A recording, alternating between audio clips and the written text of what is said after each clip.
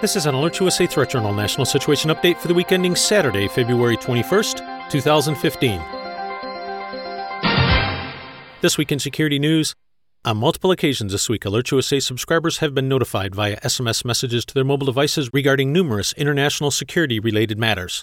Perhaps most important are new threats being posed by Islamic State militants to the European mainland, following gains made by the Islamic State in Libya. Multiple sources indicate that the plan of the Islamic State is to use the embattled North African state as a gateway to wage war across the whole of southern Europe. This past Sunday, within a well-publicized video addressed to the nations signed with the blood of the cross, which showed the beheading of 21 Christians on the Mediterranean shoreline, there is footage of a khaki-clad militant pointing a bloodied finger northwards, declaring, "We will conquer Rome." This threat has raised serious alarms with Italian authorities. So much so that this week the Italian government deployed 5,000 soldiers around Rome and elsewhere in the country to protect sensitive sites. While many in the West consider such a threat laughable, Alert USA urges a closer look. Though not receiving much press coverage in America, Italy has a major illegal immigration problem in the form of boatloads of individuals, mostly male, arriving from the nations of Algeria, Tunisia, Libya, and Turkey on a near-daily basis. Looking at a map of the region will show that Sicily is just over 100 miles from the Tunisian coast and only about 300 miles from Libya. Now, while no one envisions a Normandy-style Islamic State invasion, the slow creep of radical Muslims into Italy and Spain and Greece poses significant security concerns due to the high potential for random terror attacks as are being experienced in a number of Western countries. Additionally, as European economies continue to crater, thus creating greater hardship within Muslim communities already struggling with high unemployment and a refusal to assimilate into local cultures, there will be an increasingly larger number of European Muslims more easily persuaded to join the movement. In short, why travel to Iraq and Syria to wage jihad when you can wage jihad at home? What does this mean to Alert USA subscribers? There are also similar concerns for America. As Alert USA reported on multiple occasions last year, the Obama administration is dramatically expanding the number of Syrian refugees allowed to resettle permanently in the United States from about 350 in 2014 to close to 10,000 this year and in years to come. Last week, the director of the National Counterterrorism Center, Nicholas Rasmussen, told the House Homeland Security Committee that the Syrian refugees are, quote, clearly a population of concern. Committee Chairman Mike McCall of Texas said that it would be a huge mistake to bring refugees from the conflict into the United States. While officials with the Department of Homeland Security are scrambling to assure Congress that their screening process is rigorous, we ask listeners to look at the facts. 1. The country from which these individuals are fleeing is a war zone. Does anyone really believe that the vetting process will be thorough and complete, particularly when the U.S. does not even have an embassy in Syria, and any American captured by Islamic State fighters stands a good chance of being beheaded or burned alive? And 2, given that the U.S. government is waging a proxy war against the government of Syrian President Bashar Assad, does anyone really think that the Syrian government has the mindset of being helpful to America in vetting refugee backgrounds? Pure logic would dictate that the answer would be no. In fact, it would be in their best interests in the war effort to export as much mayhem to America as possible.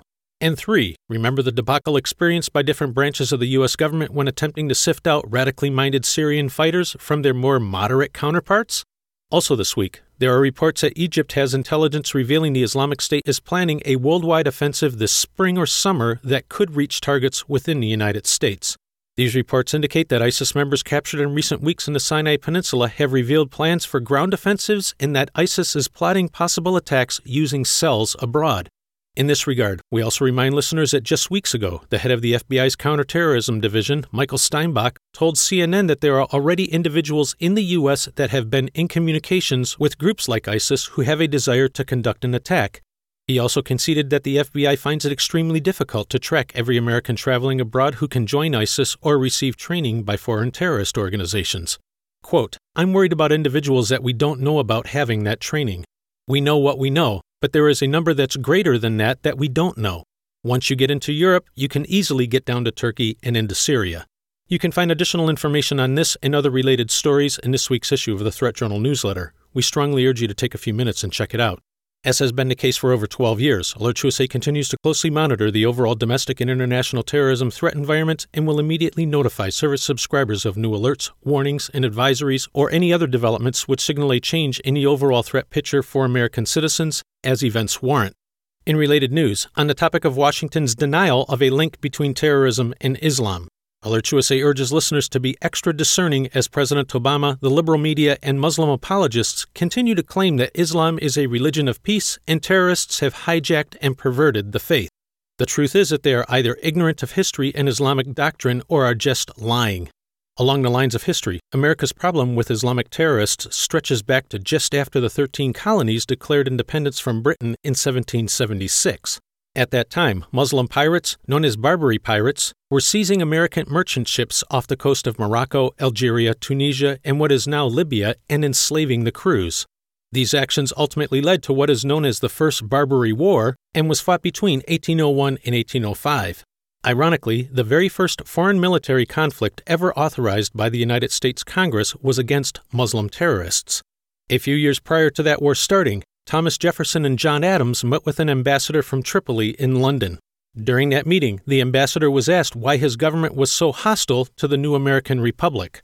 The ambassador's response was, quote, that the hostility was founded on the laws of their prophet, that it was written in their Quran, that all nations who have not acknowledged their authority were sinners, that it was their right and duty to make war upon them wherever they should be found, and to make slaves of all that they could take prisoners, and that every Muslim who should be slain in battle was sure to go to paradise.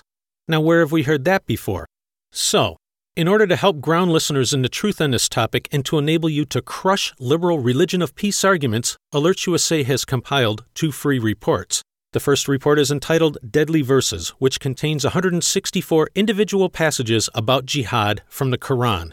These verses are provided in 3 different ways, in a simple table, as excerpts, as well as the full text of each passage.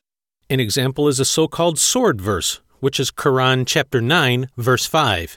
Quote, "But when the forbidden months are past, then fight and slay the pagans wherever ye find them, and seize them, beleaguer them, and lie in wait for them at every stratagem of war. But if they repent and establish regular prayers and practice regular charity, then open the way for them, for Allah is oft forgiving, most merciful." As was the case with the ambassador from Tripoli mentioned moments ago, this verse is often cited to justify attacks of Muslims on non-Muslims, both in classical exegesis as well as in modern jihadist actions, such as those being undertaken by the Islamic State, the Taliban, and Al-Qaeda. This report also provides a list of key points so as to enable you to similarly crush liberal arguments that Islam is no more violent than Christianity.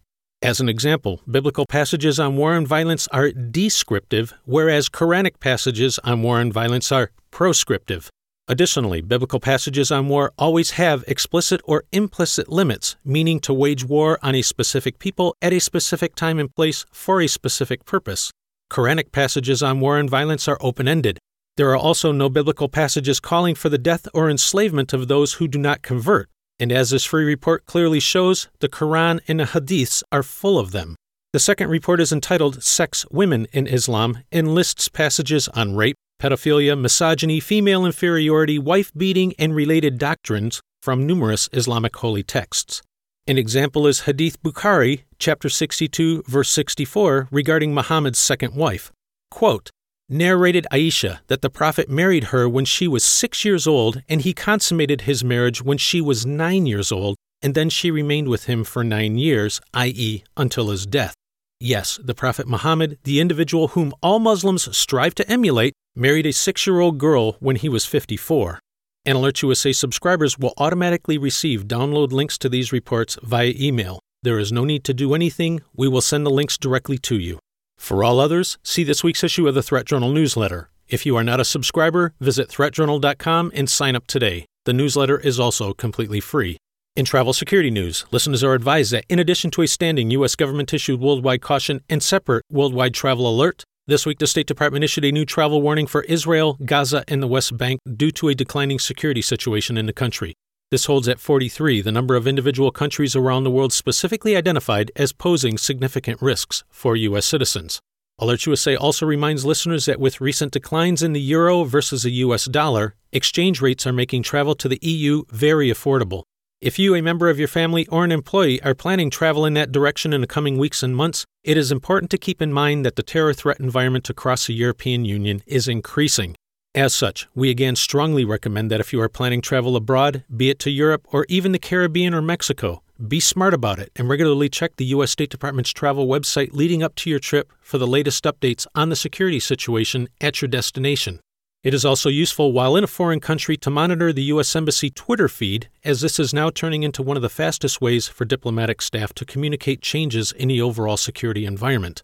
This has been an AlertsUSA Threat Journal National Situation Update for the week ending Saturday, February 21st, 2015.